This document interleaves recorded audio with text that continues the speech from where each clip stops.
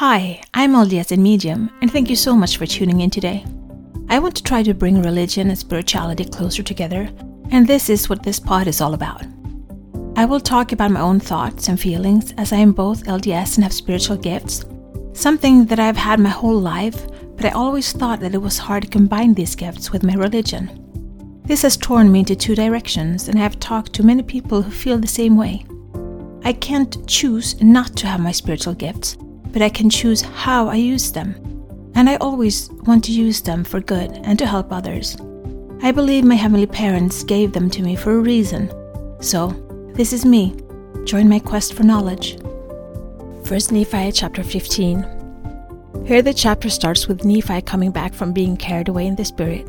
He comes back to the tent with his father, and there he finds his brethren disputing about what their father had told them. And the interesting thing he says is that in verse 3, "For he truly spake many great things unto them, which were hard to be understood, save a man should inquire of the Lord. And they being hard in their hearts, therefore they did not look unto the Lord as they ought." This sentence hits close to home for me. There are so many things I have a hard time understanding, and so many lessons learned the hard way, because I too sometimes have a hard heart and want to do things my way. Just like Jonah, the Lord has ways to humble hard hearts and put them on the right path. It's a rather humbling experience to have your heart turned to God. We see it through the scriptures, the wheel of a human being, close to God and prosperous, then starting to feel pride, losing sight of God and colding their hearts, misery and wars taking over, having to humble themselves and repent, growing closer to God and becoming prosperous again. Why is it so hard to just stay in the close to God, humble and prosperous part of the cycle? I understand now that starting this pod was mostly for me, what I need to learn and discover about me. And if I can help someone else on this journey, it's just a bonus. But this is the Lord's way of reminding me to keep being humble and close to Him. I love how inspiration flows into me, even if it stings my pride and takes my ego down a couple of notches. The Korean word that comes to mind right now, since I still work on it every day, is araso, which I think means something like I got it. So, I got it, point taken, let's move on. In verse 4 he says something that kind of bothers me. Nephi says, "And knew they must unavoidably come to pass because of the great wickedness of the children of men." That sounds like he speaks of humans in general, and throughout time, and deems them wicked. It reminds me of my favorite story about the two wolves that are inside of us, and how the wolf inside of us wins because we choose to feed that wolf more. All the people that ask why there is so much pain and suffering in the world, I've been there too. There is a reason why I have taken out news out of my life totally. I never read newspapers or watch news on the TV because it totally messes with my energy field. And I'm so much more happy living in a world where negativity and fear from the world doesn't get pushed into my fields. If something is important enough, I will get to hear about it. But all the other little energy thieves, I don't have to have. Does it make sense? Just like I choose what to eat and put into my body, I also get to choose what I put into my energy fields. I choose music that makes me happy, following people that lifts up my spirit and makes me smile. Seeing posts that are about kindness and helping out gives me so much more than feeding my energy field with all that's bad. If I want to shine bright in this world, I need to feed myself with things that make me shine. And it's all about changing the focus. I focus on choosing to see the love in life, the goodness, the kindness, and actively pursuing that every day. You either ride the escalator up or down, but it's your choice in which direction it goes. Nephi gets to see in which direction his people is going. He sees the wars and the destruction, and he felt overcome because of it. And when his brethren asked him to clarify, he simply says, "And I said unto them, have you inquired of the Lord?"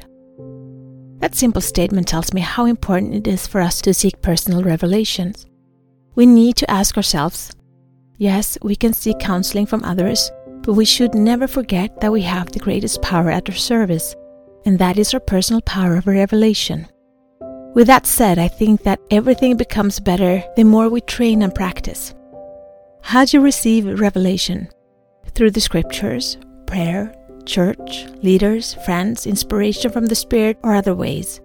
No matter how you get it, using it often helps to grow the gifts you have. So the brothers answers that it's no use to ask God, for the Lord maketh no such thing known unto us.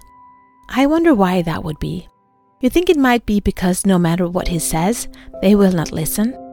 Remember that they have seen angels and still not really listened to even an angel appearing before them. So the question Nephi asks them in verse 10 is a valid question. How is it that ye do not keep the commandments of the Lord? How is it that ye will perish because of the hardness of your hearts? That is a question I think about a lot. Why is it easier to choose evil than good, wrong over right? I work at a school with 6-year-old children, and I'm so amazed sometimes over the choices they make. Why take up a rock and throw it at a window? Why trip someone who is walking past with a plate full of food? My kids make fun of me because I have never in my life been that kind of person to play pranks on others. I just don't understand the why behind it. I have a hard time laughing at other people's misery. Don't get me wrong, I almost died laughing when I saw some cows on the ice having a hard time keeping the balance, but they weren't hurt. But my point is, if you have two choices and you always follow the path of least resistance, why do people choose what I think is the wrong one? Because the repentance process later on won't be easy. So why not choose the right in the beginning? I guess it's because to ask in faith, believing in receiving, and diligently keeping the commandments is harder to do, as we learn in verse 11. After this, we learn about the house of Israel, and it is compared to an olive tree. But the thing that caught my eye is in verse 17, where it says, "The Lord may show his power unto the Gentiles, for the very cause that he shall be rejected of the Jews, or of the house of Israel." Someone once told me that the Jews were the only people who could crucify Christ, and that is why he was born there. How true that statement is a little clarified by this scripture.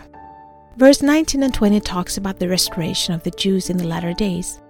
I would think that we are in the middle of the latter days right now, and it says that the house of Israel will be restored and they should no more be confounded, neither should they be scattered again. So now the brethren is pacified and humbles themselves before the Lord, and they start asking questions about the vision of the tree of life. This is a long chapter, and there is so much to cover. And this we covered in 1 Nephi 8 and 1 Nephi 11. Reading this almost makes me laugh because I feel how Nephi, in order to protect his brethren and to help guide them on the right path, uses a very colorful language.